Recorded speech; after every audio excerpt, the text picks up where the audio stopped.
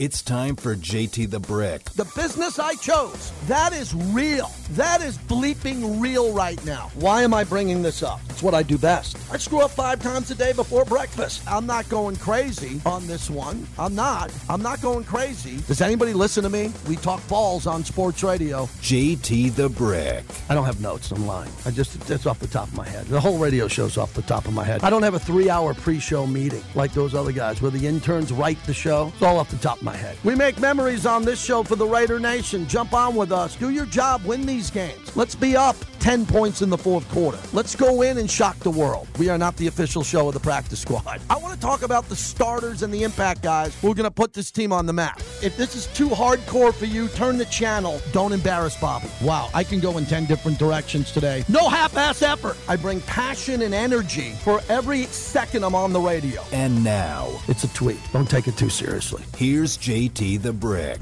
JT back with you. Good to have you. Hour number 2 of the show. Jason HOROWITZ will join us coming up next. The voice of the Raiders.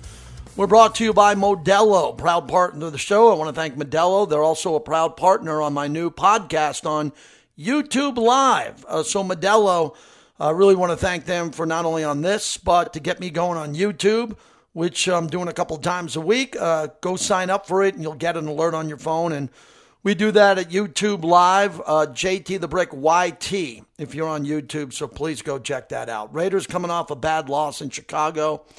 I think we beat that into the ground pretty good this week. I really think we did. We talked about it a lot. It was an aggravating loss. Really a loss that no one saw coming the way they lost. I mean, you're going to win or lose. That's one thing. But the way they lost that game, completely unacceptable. And how do you go from playing so poorly to maybe needing to play your best game of the year on another road contest in Detroit on Monday Night Football? How do you turn it around? Well, you turn it around because you're a pro. You're an NFL professional, and you're supposed to put a loss behind you and come back and win. And can the Raiders do it? Yeah, I think they can. But they haven't shown that they've been able to do it with this unit, with this group. They just don't play at a very high level, and I'm surprised by that on offense. But all reports are that Jimmy Garoppolo is coming back. He practiced today. With him out there now at practice, that's a good sign. Unless he has a setback, he should be able to play on Monday night. And look, I don't know how many more games Jimmy G has left if he doesn't start winning. I mean, if he doesn't start winning in the next 3 or 4 games, I mean, it could be Aiden O'Connell time and Jimmy might not be back. I don't want to go down that road because I think Jimmy can go and win this game and turn the Raiders season around. Jason HOROWITZ joins us from Buffalo as he's calling the game nationally tonight on the radio. That sounds like a fun gig. How are you, Jason? Good, my friend, and it is, and I'm excited. And 2018 first overall pick, Baker Mayfield against 2018 7th overall pick, Josh Allen. And man, oh man, have their careers taken different paths. But just real quickly on your Jimmy Garoppolo thing, the Raiders are 3-2 with Jimmy as the starter, and they are 0-2 with someone else, which I don't think that's unique to the Raiders. I think that would happen in a lot of places around the league. It's just it doesn't feel that they're 3-2 with Jimmy as the starter because every game has been so difficult to get to the finish line. So I think it's a combination of all of that, and then we'll see where we go. Yeah, as the voice of the Raiders, when you see the play develop and you see that the Raiders are pretty much playing underneath, they're not taking deep shots. Now I think they're implored to take deep shots. I think they really have to be told by the coach and the coaching, Mick Lombardi, Josh McDaniels, that, look, we don't go deep because of this, this, and this. We're not protecting long enough. The pressure's too much. We got to leave someone into chip. There's a safety over the top. Whatever it is, it's over. They have got to take deep shots because I think that's the only way they're going to get the running game open, Jason.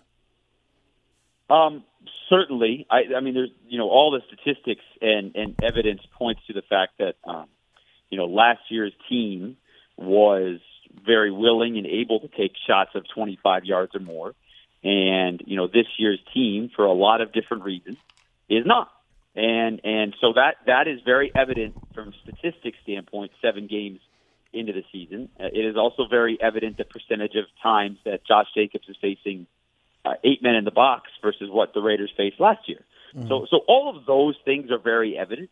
And so if the teams are going to continue to do that, you don't have a choice but to do something better, do something different. And so we'll see. Look, there's no question there is frustration, aggravation, disappointment, you can't have two of the best at their respective positions in Josh Jacobs and Devontae Adams and have an offense that can't score 20 points. I think it's frustrating for everyone, coaches included, players included, fans obviously, to see that. So if that doesn't change, I think your point, which we get back to from 3 minutes ago, that something has to change, and maybe it's seeing what Aiden O'Connell can do. Jason Horowitz, voice of the Raiders, joins us. I popped into the booth with you and Lincoln at one point midway through the third quarter, and I like what you were doing. You were talking about the score and what the Raiders needed to do to get back in the game. That's very important in your job because your audience is predominantly Raider fans. And you're talking to Lincoln about, well, if they get a stop here and there's this much time on the clock and then they score, it's a 2-score game. You kick a field goal. If they don't, it's a 3-score game. What is that like when you're calling a game and the team that you're calling is chasing and they're far behind and you got to start thinking about what it's going to take in the middle of you calling the game to get back in the game? Oh, I mean, I just think that's all part of the game to begin with, right? Like, there's an old saying that says time and score, and fans know that with reference to the game itself because everything's predicated on time and score. And I think fans are smart enough to know that that's how games are broadcast these days, and they think that way. End of half, end of game, too much time is left. So, like, that's part of it. But from a broadcasting standpoint, the first thing you're always taught is time and score. Say the time, say the score, say the time. What's the down and distance? Because, someone listening is either just tuning in or they want to know you can't hit someone over the head with time and score enough. And frankly, JT, I'm not even sure I do it enough. We'll go probably 3 minutes into the opening drive once, and I've noticed I haven't said the score yet. Does someone not know that it's the opening drive? Which, it may literally be if there was 3 or 4 or 5 successful plays in a row, clock hasn't stopped. We're only on the 5th play of the game, but someone might have just tuned in. They don't see, like you do on TV, a score bug that says 0-0, 12:07 to go in the game. So, like, that is literally my job, is time and score to make sure everyone understands that. But then from a standpoint of big picture, it's just kind of ingrained in my nature. So, and then I would also say this with regards to this particular team and this particular last couple of years, time and score have come into conversation and question with some of the processes and some of the decisions that have been made over the course of the last year and a half. So I think that's also part of the storyline of the season and the game, too. Jason Horowitz joins us. So the big takeaway, we spent enough time on Chicago. Detroit, the Detroit region pretty well. This football team, when you see Jared Goff, they had such a terrible game, such an awful game. It got away from them. Something Coach always talks about. We're hearing a lot of Josh McDaniels saying that this year with the Raiders is the game's getting away from them. Then they have to change the game plan to go chase the score. Well, that's what happened to Detroit and Baltimore. 3 and outs. Baltimore gets 3 touchdowns. The game was over at the end of the first quarter. And I'm not making that up. It was over. So should we look at that tape, of course, of what Baltimore did so successfully? Or they have Lamar Jackson and the Raiders can't counter that and look back at all the good games that the Detroit Lions had when they were very dominant most of the year? So 3 things. Number one, they have Lamar Jackson. We don't have anyone who can do those type of things or threaten you with the run from a quarterback perspective. They have a complete. So that's A. B. Their defense has a gazillion sacks, and I believe they are number 1, 2, 3, something like that in sacks, and they're up there in turnover margin. So that's a big part of it. And then here's the other big key, JT, from their defensive standpoint. Now, this doesn't matter because they're not great red zone offense. Last week it didn't matter, but generally this weekend the Ravens' red zone offense has not been good, but their red zone defense is number 2 in the NFL. I believe they've given up 4 red zone touchdowns all year, whereas unfortunately, as much improved as the Raiders' defense has been, now last week notwithstanding, the one area that hasn't improved is touchdowns allowed in the red zone. And I'm not staring at the numbers right in front of me, but I think the Raiders are like giving up 75% touchdowns, something like that, when the opponents get in the red zone. And so that's another thing that you add on to it, right? The red zone offensive woes and the red zone defensive woes. And so, look, it feels like piling on. And I know you're talking about what like Detroit and Baltimore, like the Raiders and the Ravens are not anywhere close to each other at this particular moment from how they're going. So I don't think that's the game plan they could look at and say, we're going to copy that. Jason Horowitz, as we wrap it up. All right, so for you, interesting week for you. From Chicago, I met your brother and niece. That was very nice in the booth. And then you go back home, and then you go to Buffalo, and then you got to catch a plane to Detroit. That's some pretty good mileage there. A little laundry here or there. What day is laundry day at the Horowitz house? Well, multiple days. We have 3 kids. I do laundry a lot. I feel like I'm folding every night. I didn't even know I was coming to Buffalo till Tuesday. Unfortunately, the person who was supposed to call the game, they had a family emergency, so I got a call Tuesday afternoon, and said, "Yeah, I'd love to go." And we've seen the Bills early, and it's a big Thursday night game and all that stuff. So come up here and fly back home tomorrow, and then fly out to Detroit on Sunday and get more of that Midwest deep dish pizza, and we'll go from there. Hey, I'll last be back one. with you in Vegas for back-to-back games. Yes, we got the Giants and the Jets back-to-back. Finally, we did it yesterday on Raiders Roundtable. We didn't surprise Lincoln, but we wrapped up the show talking about him being inducted into the Rose Bowl Hall of Fame. That is a really big deal. The granddaddy of them all. You're a broadcaster. I am. We're fans. We grew up watching that warm weather game on New Year's Day. He played in 3 Rose Bowls and was a great player in those games. That's a high accomplishment for Lincoln Kennedy. Oh, I sent him a note the other day when it happened, and he and I were talking about something from when he was a rookie with the Falcons last weekend at dinner, and he sent me a picture of that, and I sent him a note. It's such a big deal, and it's such a cool honor, and Lincoln is kind of an unassuming guy. He just commands attention because he's so big and he's such a presence, but he is not someone that's constantly patting himself on the back and to promote. Like he's a very enjoyable human to be around on so many different levels. And I could not be happier for him. I know we're in Indianapolis for New Year's Eve, and so I don't know if flights are how that's going to work when the induction happens, but around the Rose Bowl certainly will be a big deal. And there's no question, like there's no bigger bowl game in the history of college football. And as I told Lincoln many times, like growing up in Michigan, I had pictures of the Washington Huskies that he was on my wall. It was just a picture of Tyrone Wheatley running through the Washington defense. Tyrone Wheatley, that is a name of the past. Safe travels. Enjoy Buffalo. I got a lot of friends going to that game tonight. You got a good weather game up there. Is it a perfect day for football? Perfect night? It was raining all day, but the rain stopped. It's about 60 degrees, so you can't really ask for much more than that in late October. Awesome. Have a great call, everybody. There he is, Jason Horowitz. We appreciate him joining us.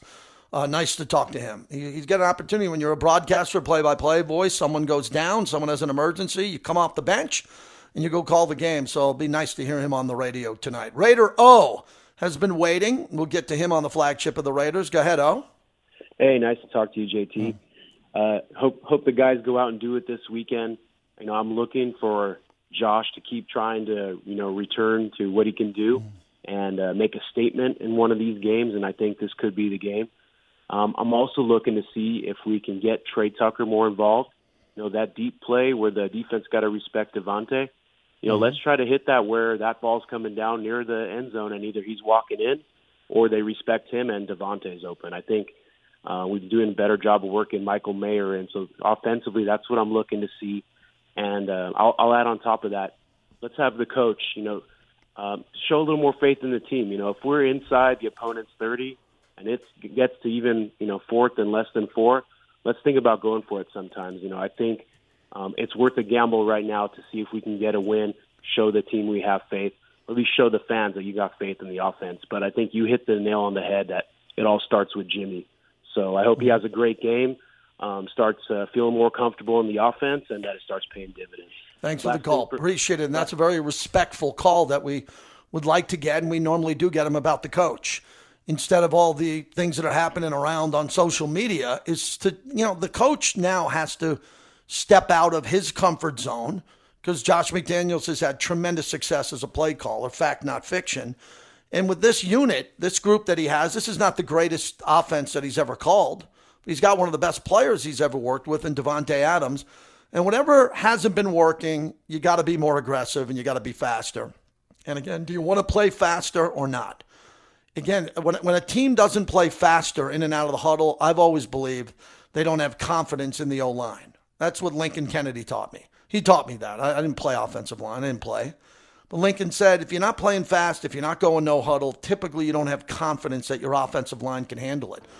Well, I mentioned with the coach, one of the only positives were they only had 2 penalties in the last game. And you might say, well, they didn't tackle hard and they didn't have the right to get a lot of penalties because they didn't play ferociously. Okay. But they only had 2 penalties in that last game. Maybe that's something the Raiders can build on, cleaning up the game of football and playing faster. So after a 2-penalty game, let's see if we can test the offensive line and pick up the pace.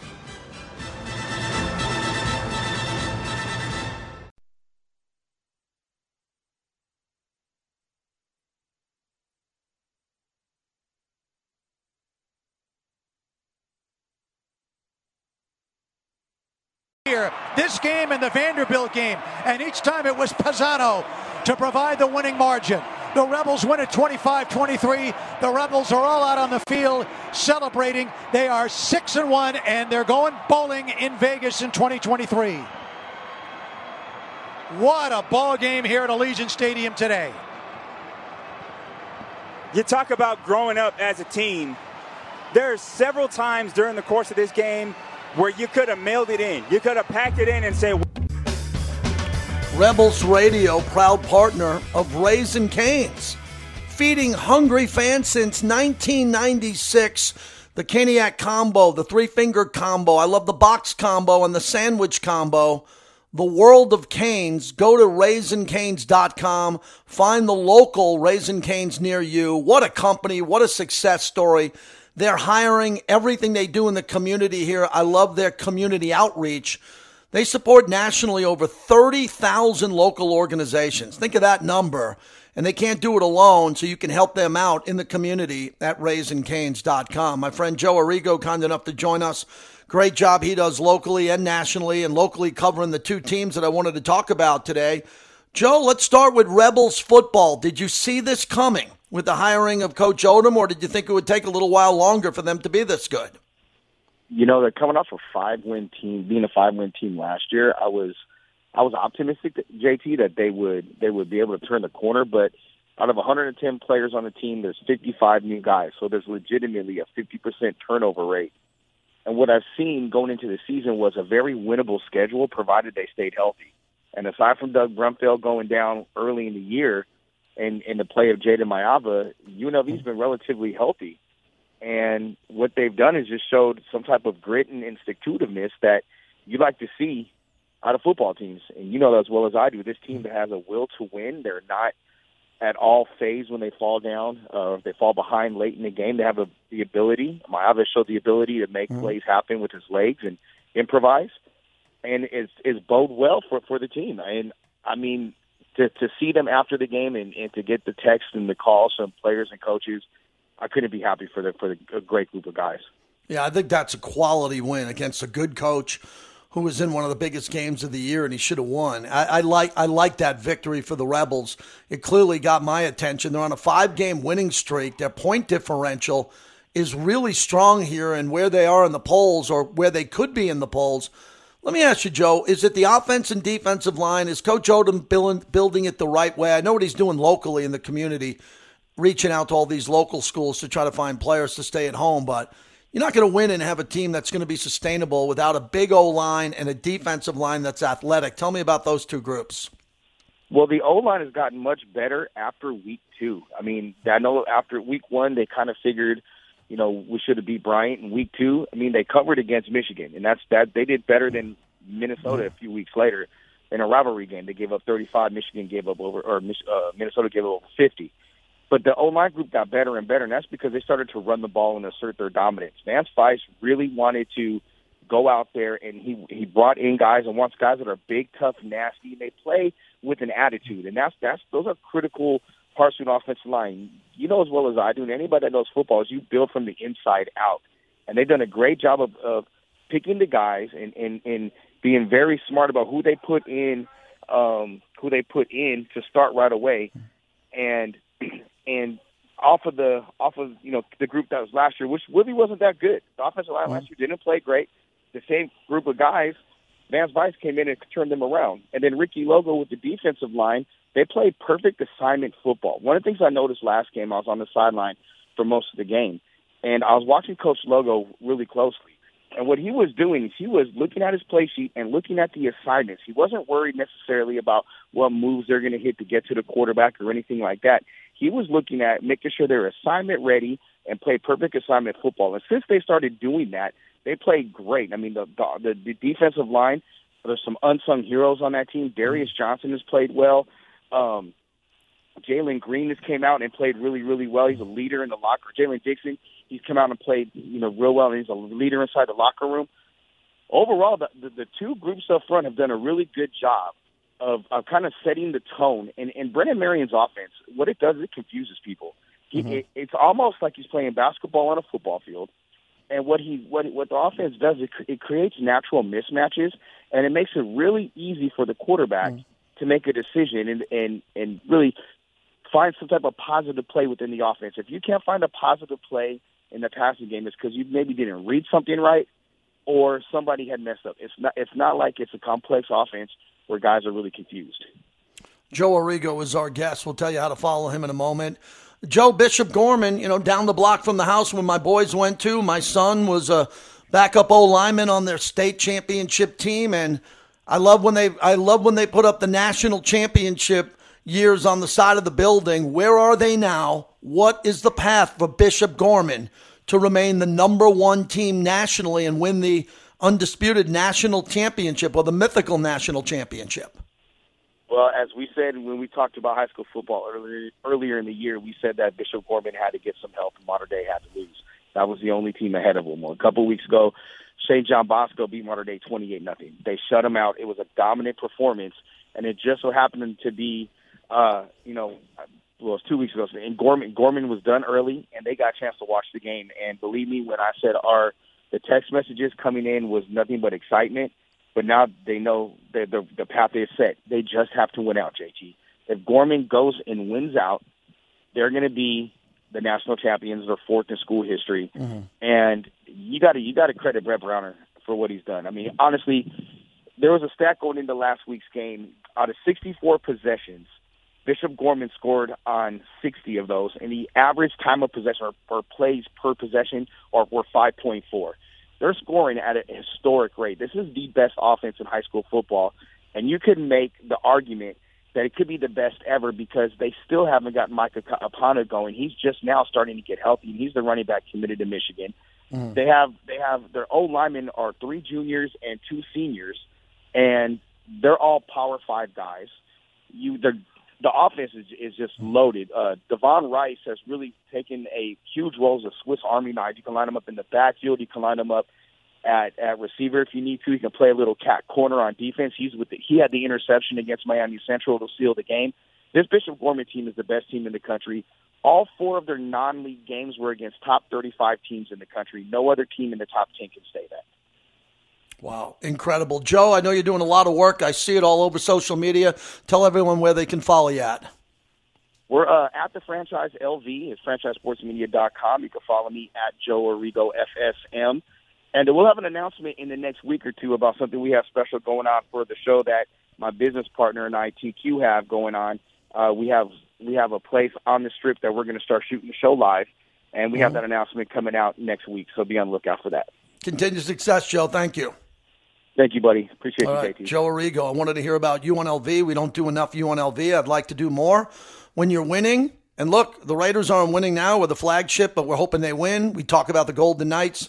UNLV basketball, big friend of the Kruger family, and I support whatever they're doing and love what's happening here in town locally, and I'd love to see Bishop Gorman get another national championship. We know that they're a mismatch for most everybody in Vegas, other than Liberty or a team that steps up. I don't love that about Gorman.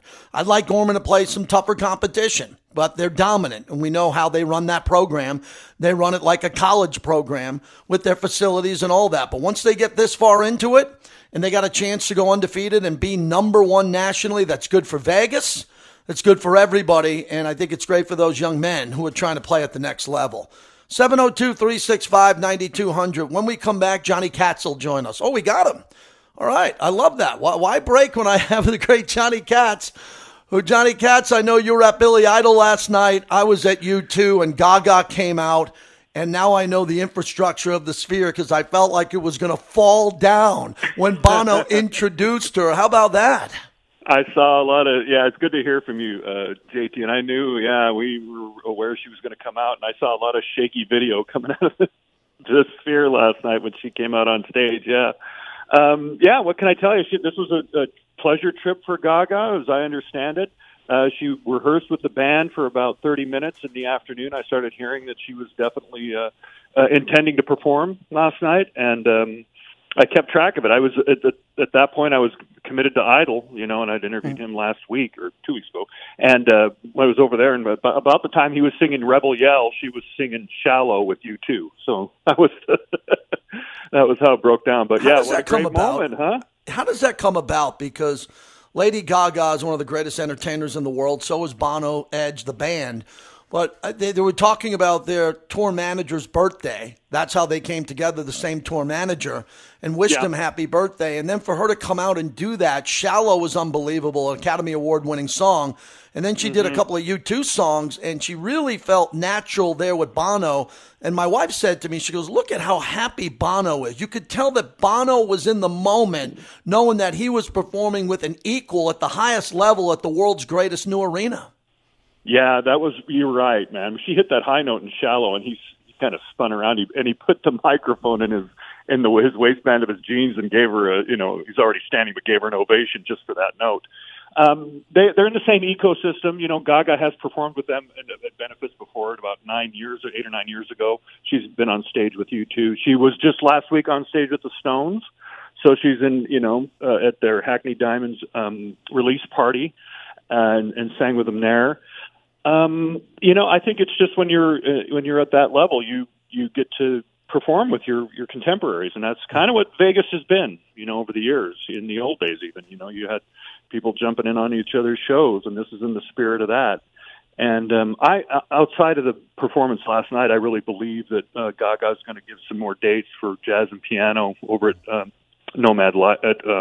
at Park MGM and paired with Brian Newman in Nomad Library. Both those shows are going to be coming back. So I think she might have been here for pleasure, but I think she met with some MGM Resorts International executives while she was here as well. Pink was on 60 Minutes, and she made national news because at the end, and my wife just saw Pink at Allegiant Stadium, and she said she'd like to do a residency in Las Vegas so she wouldn't have to move her stage. With the acrobatics and what she does, it takes so much for her to move her tour from city to city as she shoots out over the crowd and does all that tumbling and all the acrobatics. Did that pick up pace here? Because I would assume that people are bidding for artists like that. Adele, we know Jason Horowitz and, Jason Gatsworth and the team over at Caesars and how other companies are fighting for the greatest artists to come here. What do you think of Pink saying that she wanted to do that? You look at, I agree. And Pink has been in conversation, JT, for a long time about wanting to come here. There was a strong conversation about her coming into Planet Hollywood in the days, even before that, I think it was called Axis Theater at the time, about her performing there, a residency. The thing about Pink, architecture is very important to Pink because of the way she stages her show, right? You see her at Allegiant Stadium, that's our T-Mobile Arena a few years ago. Before that, she needs height. She needs to be able to do aerial rigging. That's a tangible need. And the place that is best suited for that is Dolby Live. Gaga's done aerial inside Dolby Live at the beginning of her Enigma show, which I mentioned. She comes in on a keytar and a mirrored suit. So if you look at it that way, she's a Live Nation performer. Live Nation is the predominant booking company in Las Vegas, and they do book inside Dolby Live. All those things match up now. And the fact that she said that so willfully on a national TV interview and expressed that she was motivated to bring something here that we've never seen makes me think that these talks are ongoing and are going to have some sort of consequence. That's just my reading of the environment. But she'd kill. She would absolutely kill in Las Vegas. Pink would. All right, two more things. Artistically and in sales. Yeah, I agree. Johnny KATZ joins us as we wrap it up. We talk entertainment with him every 2 weeks, and we're really leaning on you. Our audience loves this because they're out of market coming here or those in Vegas. So the two that I want to cover off on this conversation is what you're hearing about the Fontainebleau. I'm seeing some photos leak. I remember when the photos leaked inside Resorts World. I was able to get in there and see it up close. And I was walking around Resorts World about a month before the Open saying the world has not seen anything like this. And now I look at what I'm seeing being leaked out of Fontainebleau, and it looks even bigger. I mean, what's going on with Fontainebleau on time, not on budget, because it took a long time to get it going, and how spectacular it'll be? Yeah, I kind of lost track of the budget for Fontainebleau. I think we've all been more interested in the timeline, the time horizon for that place. I went to the opening of that, the groundbreaking, and I think it was 2007 for Fontainebleau. Yeah. What I can tell you about what I know is they've announced that Post Malone's going to play their New Year's dates. I think he's going to be lined up for an extended engagement into 2024 in that theater. I think that their opening party is going to be something special. I understand that Paul Anka and an orchestra is going to help open that place for a VIP event, and also Justin Timberlake. This is something that I've confirmed independently of the hotel. But they're going to be opening in a big way and be a major player. We just talked about Live Nation. They're in an exclusive booking partnership in the theater there.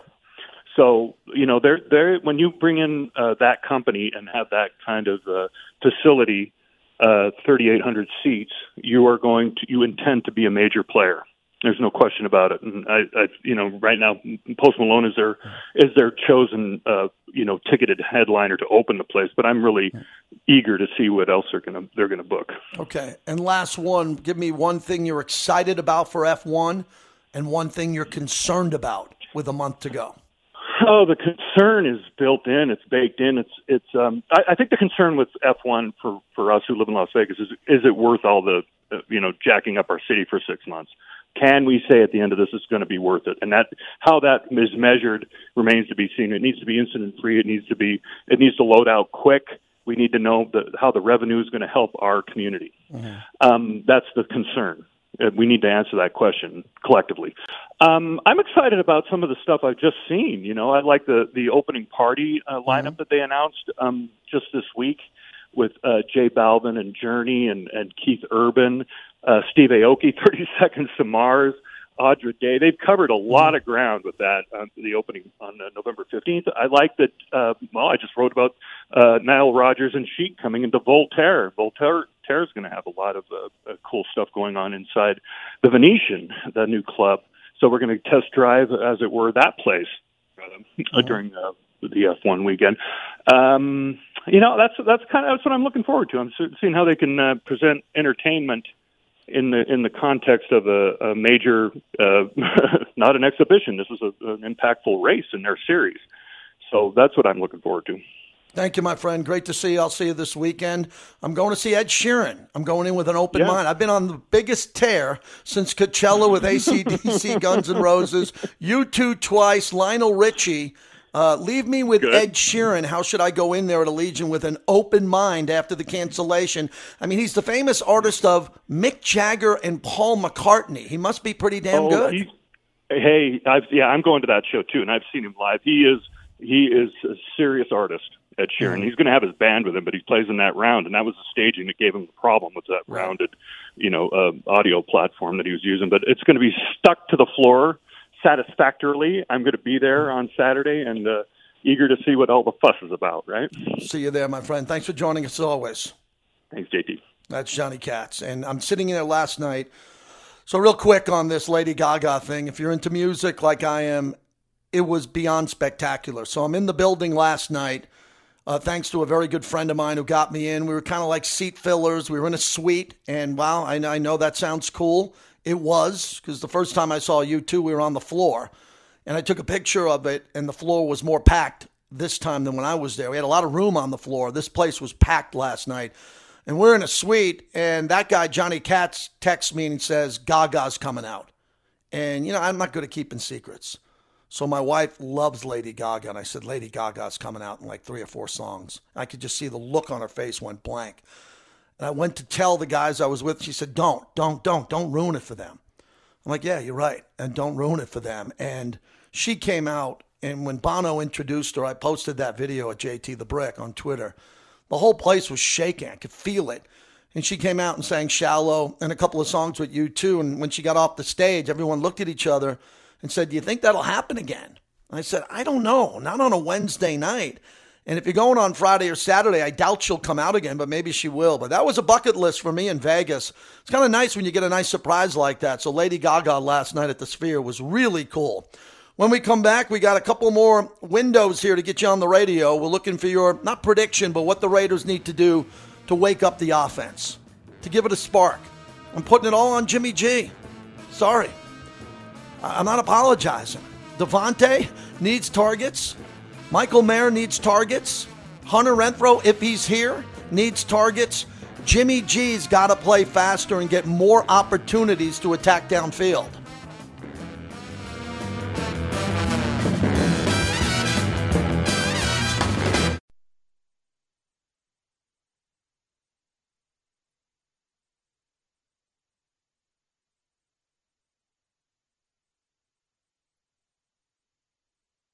You know, like I said, if there was one thing, Sean, I think we would have, already, done whatever that is. I think, just we got to settle in on, what we're doing, try to do it better, and if we need to, do less things and do them more times, then that's what we'll try to do.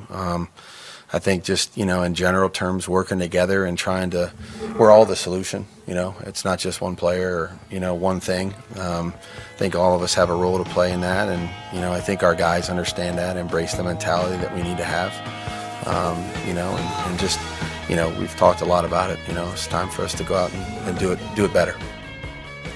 JT, as we're wrapping it up, thanks to everybody who joined us today. Bobby had to thread the needle, get all these guests up here. Plus your phone calls. A very special caller coming up here. All the callers are special. I appreciate everyone, but nice surprise coming up here momentarily. Mikey in Staten, Italy, who likes to bet on a lot of things. He likes to win. Mikey, you got to play on Thursday Night Football tonight? Yes, I'm just going to the old fallback. The referees like to make themselves a part of the game. I'm betting the under. It right now is hitting at 65% every Sunday night, Thursday night, and Monday night game. Ooh. 64% of under the number in Vegas. So I'm going with the under. The refs call everything. They think they're the show. They don't let them play. They stall the drives and go like that. But one thing I called up for you, JT, and hopping on this with the Raiders, and we discussed it. The first-round pick, you had all the crazy talk before the season started. Should we take a quarterback?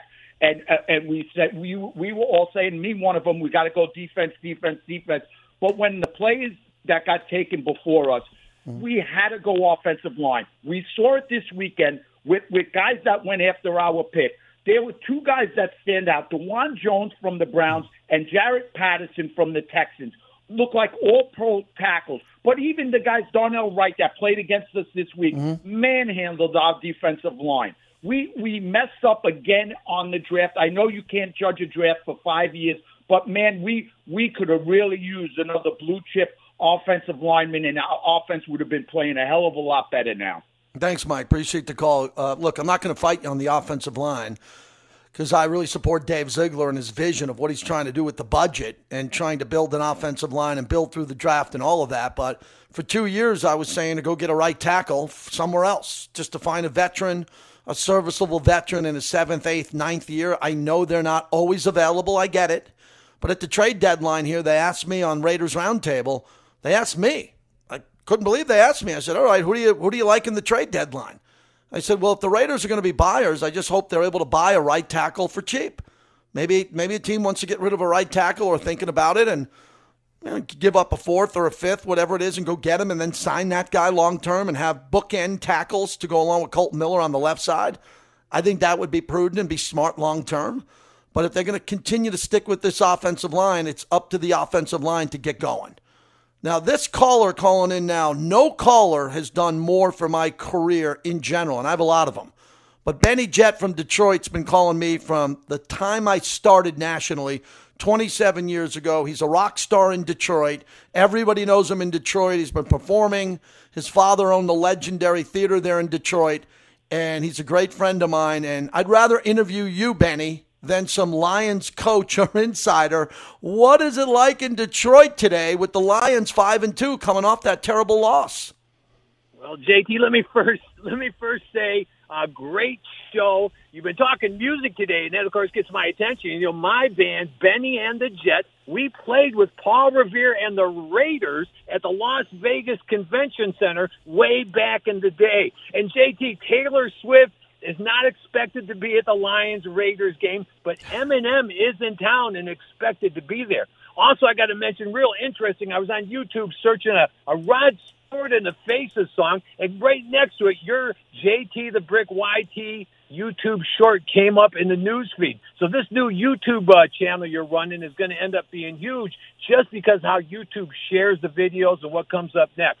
You're talking about Detroit, JT, Detroit Lions. I believe they're a good team. They're coming off a bad loss, but the question's going to be, how do they respond after that loss, JT? How's the team respond? How do the fans respond? I've told you on other shows, your national show, that the fans have embraced Dan Campbell and the Detroit Lions like they did in the old days to the Red Wings and the Pistons and lifted them up to an extra notch. And it's going to be real interesting to see how that all turns out Monday night.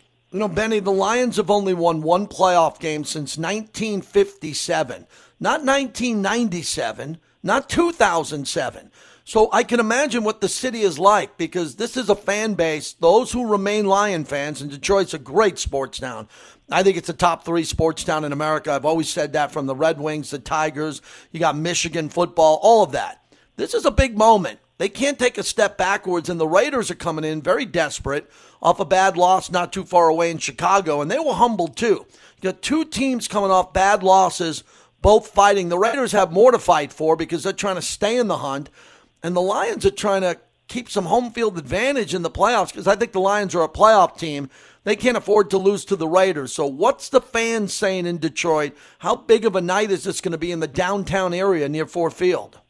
Oh, it's going to be beyond huge, JT. But I do have a slight fear that the fickle fans are, like, you watch the sports shows now here in Detroit, you watch the TV sports news or something, and everybody's talking Red Wings. Red Wings are doing great at home. Their home record's doing great. They're selling out. There's a lot of people. Now, remember, we have the new Red Wing Arena. They call it the Little Caesar Arena, which is literally right across the street from Ford Field where the Lions play. I think the fickle fans, that's why I'm saying it's interesting to see how the team responds to this next game and the fans respond, JT. It's a must-win for the Lions. Even though they're leading their division, it's still a must-win for the energy and excitement to really hold on to the rest of the season. Thanks for calling, my friend. You got the number. You can stream it live. I know you don't want to put the Raiders app on your Lions phone, but you can get it right on the app. It works beautifully. It's 3 to 5 Eastern time. And again, for this audience that's listening, thanks for everything you've done for me in my career. No one has promoted my career more than you have. I owe you everything for it. So best to Pam. I wish I was coming to Detroit, but I'll see you soon. Vice versa, JT. A great show. Thank you, Benny Jet. Go Google Benny Jet of Benny and the Jets. He's great friends with Bob Seger, Kid Rock, Ted Nugent. Everyone in Detroit knows Benny. He's been performing for a long time. Jorge joining us here as we're wrapping up the show from San Jose. What's happening? Hey, JT. Great show so far. Thanks. You know, I can tell you a lot of my friends are looking forward to F1 in Vegas, and so you'll be getting a lot of Checo Perez fans heading over there. But, you know, on to the Raiders, and I want to do a Throwback Thursday real quick as well, but I think we need to score 3 types of touchdowns to win. I think that's going to be a spark. 1 through the air, 1 on the ground, and I think this is the craziest one that I have, but because I'm a Raider fan, I think a Jimmy G QB sneak into the end zone is going to really show that one of his strengths. That's why we brought him in here, and so that's the reason why I put that in there. But, you know, I've been thinking a lot about this Raiders versus Lions, and, you know, historically just how the Raiders have been better. And I think what Coach McDaniels needs to do is he needs to get Josh Jacobs, and the O-line into a room and show them the Monday Night Football game with the Bo Jackson in 1990. I think he needs to show Josh Jacobs that, hey, you can cut just like Bo. You can run just like him. And he needs to go and tell the O-line, look at them. They supported him. Why not you? Tell them that. Inspire them, just like in that game. Embrace the shootout, just like in that game where the Raiders came out and stole one. And so I think they can do that this week. and I hope they do, JT, and I hope that McDaniel's able to inspire them. Thanks so much. Yeah, thank you. Appreciate you calling in. Thanks, everybody who called in today. Really liked the show today. A lot of good energy. We covered off on everything that's going on in town. We're back tomorrow. I know it's Nevada Day. There's an early game for the Golden Knights, which is a big deal there. And then we got a lot happening here. We don't go on the radio until Monday from the pregame show. Q's going to be in this slot. Q's coming up next. Got a big show lined up. We'll do the pregame over from the Raiders facility, and I'll do the postgame Monday night. And Sunday we have no football, which will be good. A little golf day, a little day around the house. We'll fixer-upper stuff around the house and do that. College football on Saturday. Tomorrow we have a full slate of our lineup coming here. But the big thing is the Golden Knights and how they're playing. They are a global story. Hockey's a global sport. And there's a lot to talk about with what they're doing there. Congratulations to the Golden Knights for this legendary start. Love the fact that the Philadelphia 76ers would not let James Harden get on the team plane. How about that? Security said no. Harden couldn't get on the plane. I love that type of party. That's great. And we got Thursday night football tonight. If you're going to watch, a great place to go watch is La Casa Cigars. That's where I go on Thursday night football. Inside, outside, beautiful patio. The cigar selection, best in town. And on top of that, got good bourbon. I think they got Charles Woodson's bourbon coming in there, which is going to be a big deal. Mike's a great man, and he hosts everybody there, and it's a fun time. Look at this weather. Oh, go to La Casa Cigars tonight, Thursday night football. Have a cigar inside and outside, and then live music right after the game. See you back here tomorrow, everybody. Thanks for listening.